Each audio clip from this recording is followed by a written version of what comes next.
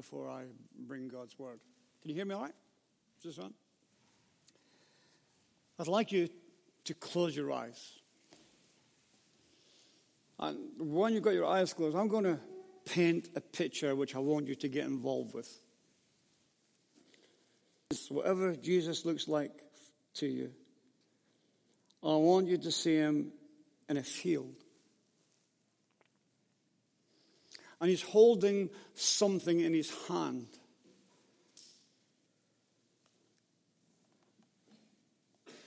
It's a metal detector. And now he's walking down the field, left to right with this metal detector. And all of a sudden, he hears beep, beep, beep, beep, beep, beep. And he stops. And he lays his machine aside. And he gets on his knees. And he gets his little trowel out. And he starts digging around where the noise was. And all of a sudden, his face just lights up. And it's a picture of beauty, and it's radiant because he's discovered what he's looking for. He's discovered the treasure he was looking for. And as soon as he saw that treasure, he said to himself, it doesn't matter what it's going to cost me, I'm going to pay the price because I've got to have it. Just in your own mind's eye, I want you to have a peek at that treasure. Can you see it? You should, because it's you. It's you. He came all the way from his heavenly kingdom to this kingdom on earth just to find you. That's how much he loves us. And we know the price he paid for the treasure. It was the cross. And now here we are as a church. We're his treasure house. And he continually wants to fill it. Are we willing this morning to lay aside anything and everything that would be hindering us receiving from him today? Because he wants to give all of us good gifts. He wants all of us to flow in the fruit of the Spirit, the gifts of the Spirit, and the power of the Spirit through baptism of the Spirit. See, the problem with the church today is that it doesn't seem to realize that supernatural gifts of the Spirit are not an optional part of the church. And without the gifts of the Spirit in operation, the church can never function on the level, power, and efficiency that God intended it to. When you get talking to people about different things, we've always got a reason or an excuse why we don't want to believe it. Or we'll have an argument, and by the time we finish arguing, we don't do anything about it anyway, because it's, and that's what happens. Yeah, God is so clear in his word that he wants to empower us, and the only way he can empower us is through his Holy Spirit. Yet, the church today is so impoverished because it will not accept the fact that God wants to baptize us in his Holy Spirit. Charlie, thank you for that reading. I just want to pick up a few verses that Charlie said. And he says, therefore, do not be foolish, but understand what the will of the Lord is, but be filled with the Spirit. So in the light of this word, what is God's will for us? What's Jesus' will for us in light of this word? Okay, before you dissect it and argue about it, what does it say? It says, be filled with the Spirit.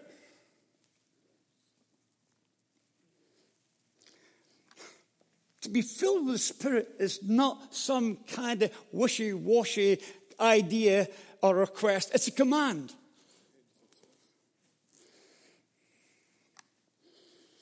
It's a command.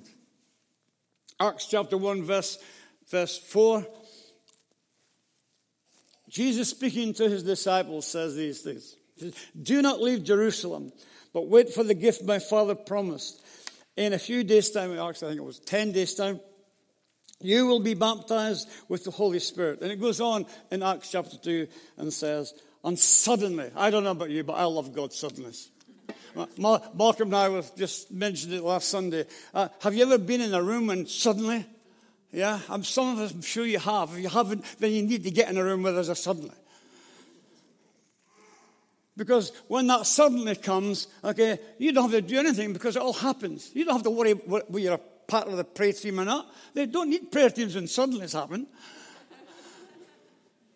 Sue and I were in a meeting when it suddenly happened, and too long to tell you all about it. Maggie reminded me last Sunday of a suddenly some 40 years ago at Yapton.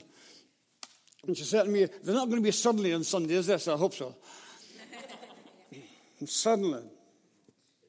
suddenly there came from heaven a sound like a mighty rushing wind, and it filled the entire house where they were sitting. And tongues as of fire appeared on them and rested on them, each and every one of them. No one got missed out.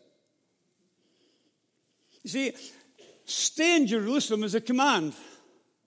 When Jesus spoke to his disciples, he said, "Stay in Jerusalem." Okay, I've got a military background.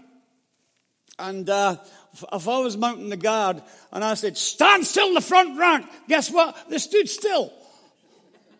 Why? Because it was a command.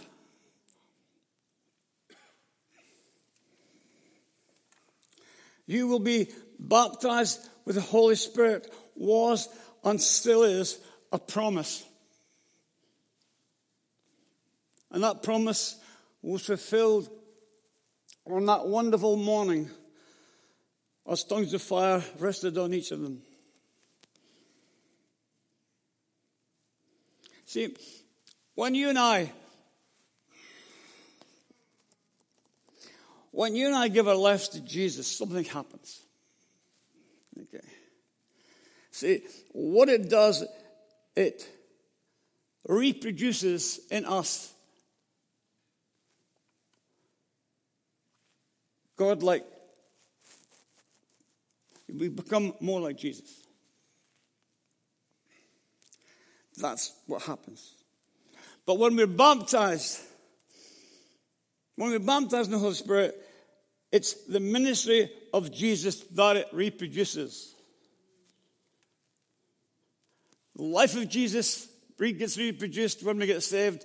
The ministry of Jesus gets reproduced when we are baptized in the Holy Spirit. I don't know who you are or how long you've been a Christian. If you're not being baptized in the Holy Spirit, you cannot reproduce the ministry of Jesus. You don't have to like it, but that's the truth. And the purpose of being baptized in the Holy Spirit is to give power to the church. That's why the disciples were told to wait in Jerusalem for the promised gift. See, we need power beyond ourselves for service and ministry. Good though you might be great prayers, great this, great that, great everything, but unless we're baptized in the Spirit and empowered by the Spirit, we cannot do the things that Jesus wants us to do. Dr. Martin Lloyd-Jones said this: "The greatest danger of all for Christian people is the danger of understanding the Scriptures in the light of our own experience instead of taking its teaching as it is." Oh, we're all good at that. I just want to mention that, haven't we? Well, we'll sit down.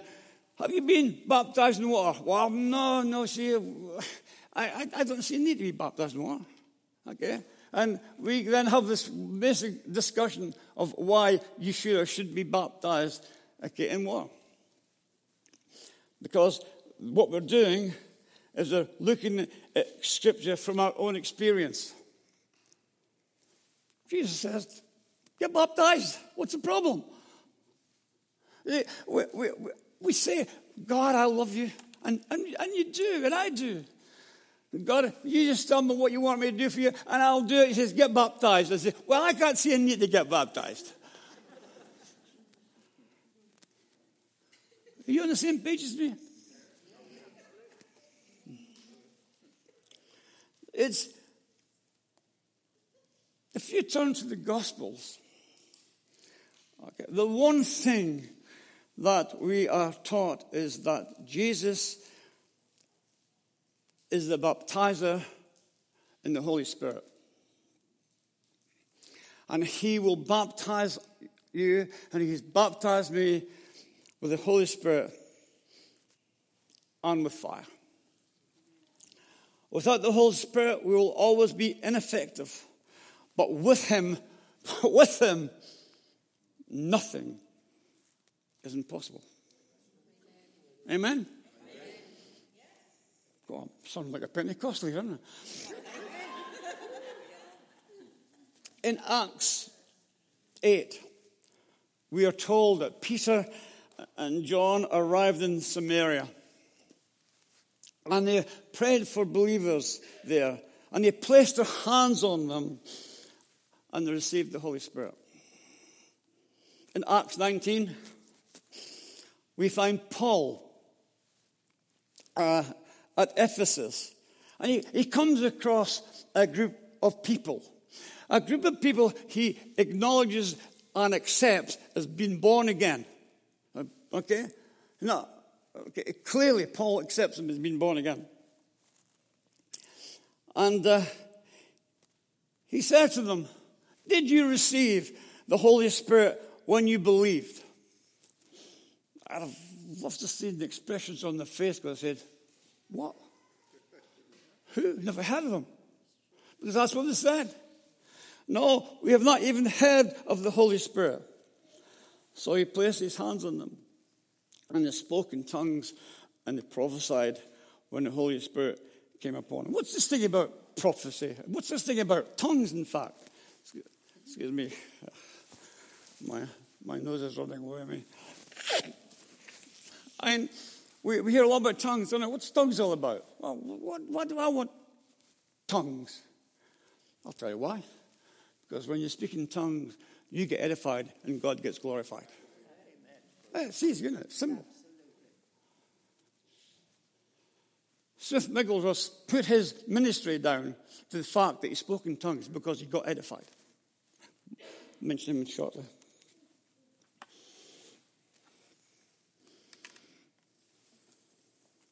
So they said, no, we've never even heard of the Holy Spirit. Jesus,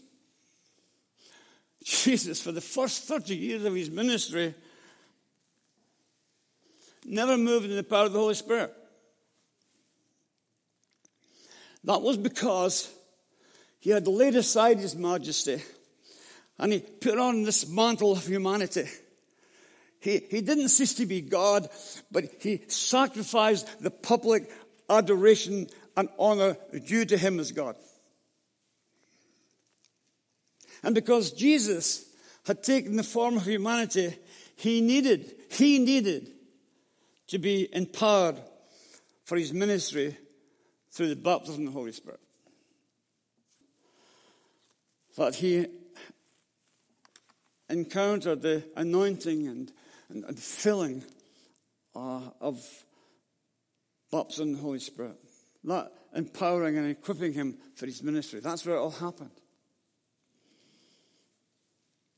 And see, Jesus wants the same for me. He wants the same for you. He wants the same for all of us. He wants this church to be baptized in the Holy Spirit so we can continue his ministry here on earth. How in heaven's name are we going to get people saved if we don't move in the ministry that he has? When are we going to see the signs and wonders and the miracles, etc., if we're not empowered with the same Spirit that he was empowered with?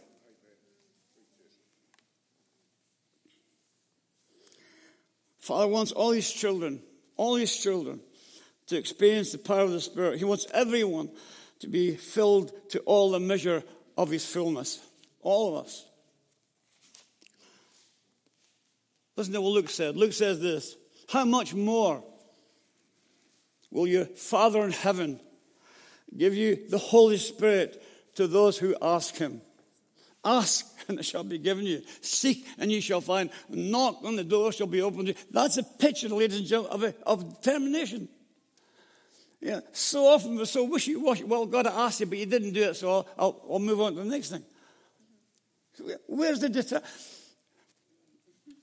The lady who had the flow of blood spent every penny she had trying to get whole. She was a social outcast. She couldn't go to the synagogue. Her life was miserable. But somehow she just knew if she could touch the hem of his garment, she would be healed. Okay, and pushing through a crowd of men. The one we're talking about, she shouldn't have been there. Okay, pushing through a crowd of men, she grabs a hold of his garment, and he says, "Power's gone out of me."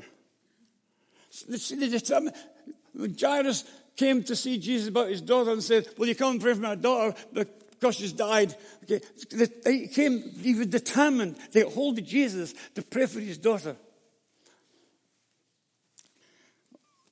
Church, we need to get determined. Just because it doesn't happen when you ask, it doesn't say you're not going to get it. You just got to hang in there and say, "Jesus, I ain't letting go of you until you do it." Yeah. Let me quote Billy Graham to you. Billy Graham.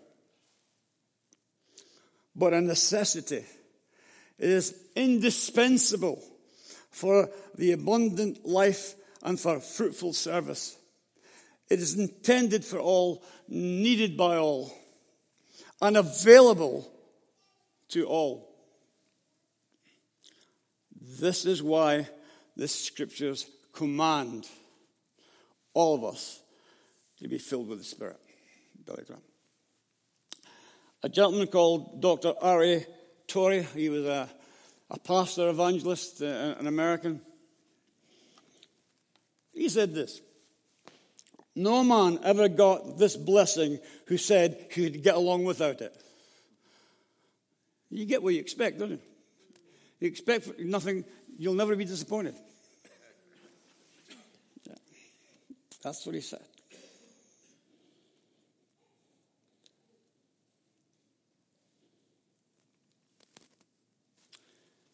Oh. Jesus couldn't get along without it.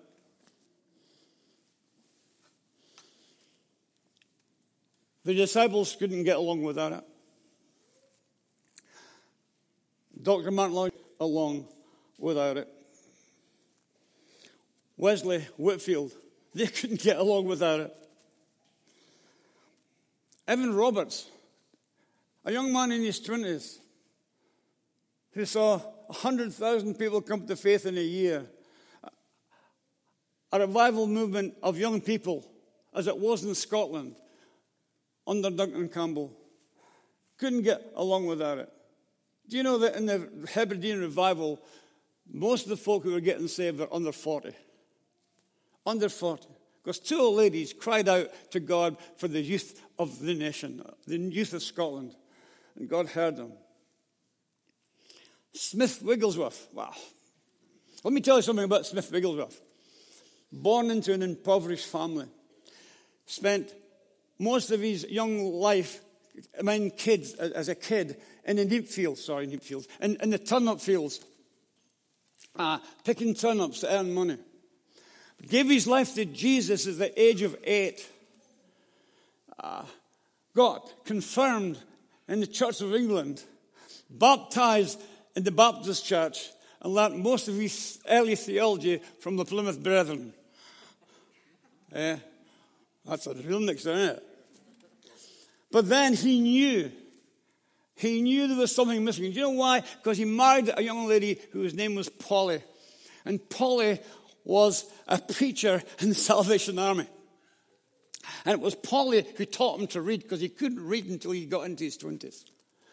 And he just knew there was something missing. And he heard about the Sunderland revival. Alexander Boddy, the Reverend Alexander Boddy, Church of England. See, good things happen in the Church of England.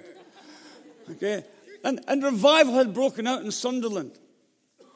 And he was determined to go there and receive from God. And he went to this Sunderland revival. And you know who prayed for him? It was Mrs. Boddy. Mrs. Boddy laid hands on Smith Wigglesworth, baptized the Spirit, and spoke in tongues. He went home filled with joy, filled with the Spirit, and he got hold of Polly. He says, Polly, tonight I want to preach. And because she was the preacher. And she thought it was an unusual request, but she said, okay, off you go.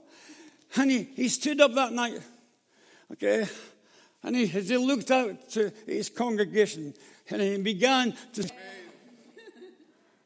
It was so obvious that this man had been baptized and filled with the Holy Spirit that everybody would want to do it. Do you want it? Yes. Oh, William Booth, set on fire by the Holy Spirit, wrote these amazing words. O God of burning, cleansing flame, send the fire. Thy blood-bought gift today we claim, send the fire. Look down and see this wailing host. Give us the promised Holy Ghost. We want another Pentecost. Do we? Yes. We want another Pentecost. Yes. Send the fire. Jesus, on the last day of the Feast of Booth, or Tabernacles, the water had been collected from the pool of Siloam, and they brought it back, and they were about to pour it out on the altar. And Jesus stood up and said, if a man is thirsty, let him come to me and drink. Whoever believes in me, as the scripture has said, streams of living water will flow from him. He was prophesying the coming of the Holy Spirit at Pentecost.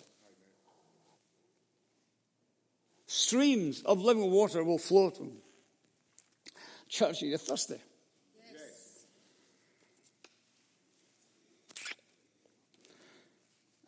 Do you need a drink?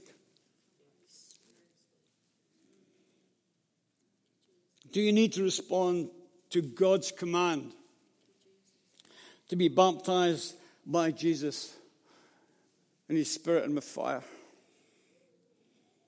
Will you ask him today to fill you with power and set you on fire? See, God created our spirits combustible. He made us flammable. He created our spirit and our nature to be set on fire. Let me kind of get finished. As Christians, there is no alternative to the presence and power of the Holy Spirit. See, without the Holy Spirit, our hearts will not be set on fire. The world needs people with burning hearts. God is looking for a church full of people with burning hearts, burning with love, burning with compassion, burning with passion for his glory, the gospel of Jesus, and the salvation of the lost. Father's answer to a world of indifference, a world of materialism, and a world of coldness and mockery is burning Christians. If you want to see people on fire for God, then you need to be on fire for God. After Jesus was baptized, in the Spirit. The Holy Spirit took him to a weird old place, didn't he? Took him to the desert. Took him to a wilderness. Why did he take him there? I'll tell you why. Because that's where the devil lives. And he lives in the wilderness because he hates water. And he wants the church to live in the wilderness. And he wants to take us out of the river and let us paddle around on the edges in the mud, or even give you a nice little well to sit next to where you can just get a little sit down again. Remember the story of Jesus casting out the demons from the demonic? He had a legion. And they said, "Oh, send us into the pigs." And Jesus probably smelled and said, "That's a good place to go." Because where did they go? They went into the water. Demons don't like water.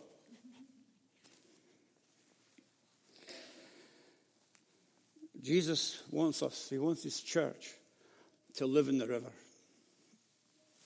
There's no other place to live. There is no other place to live. The river of what? The river of salvation. The river of grace. The river of love. The river of forgiveness. The river of his Holy Spirit. But he wants us to be in the river.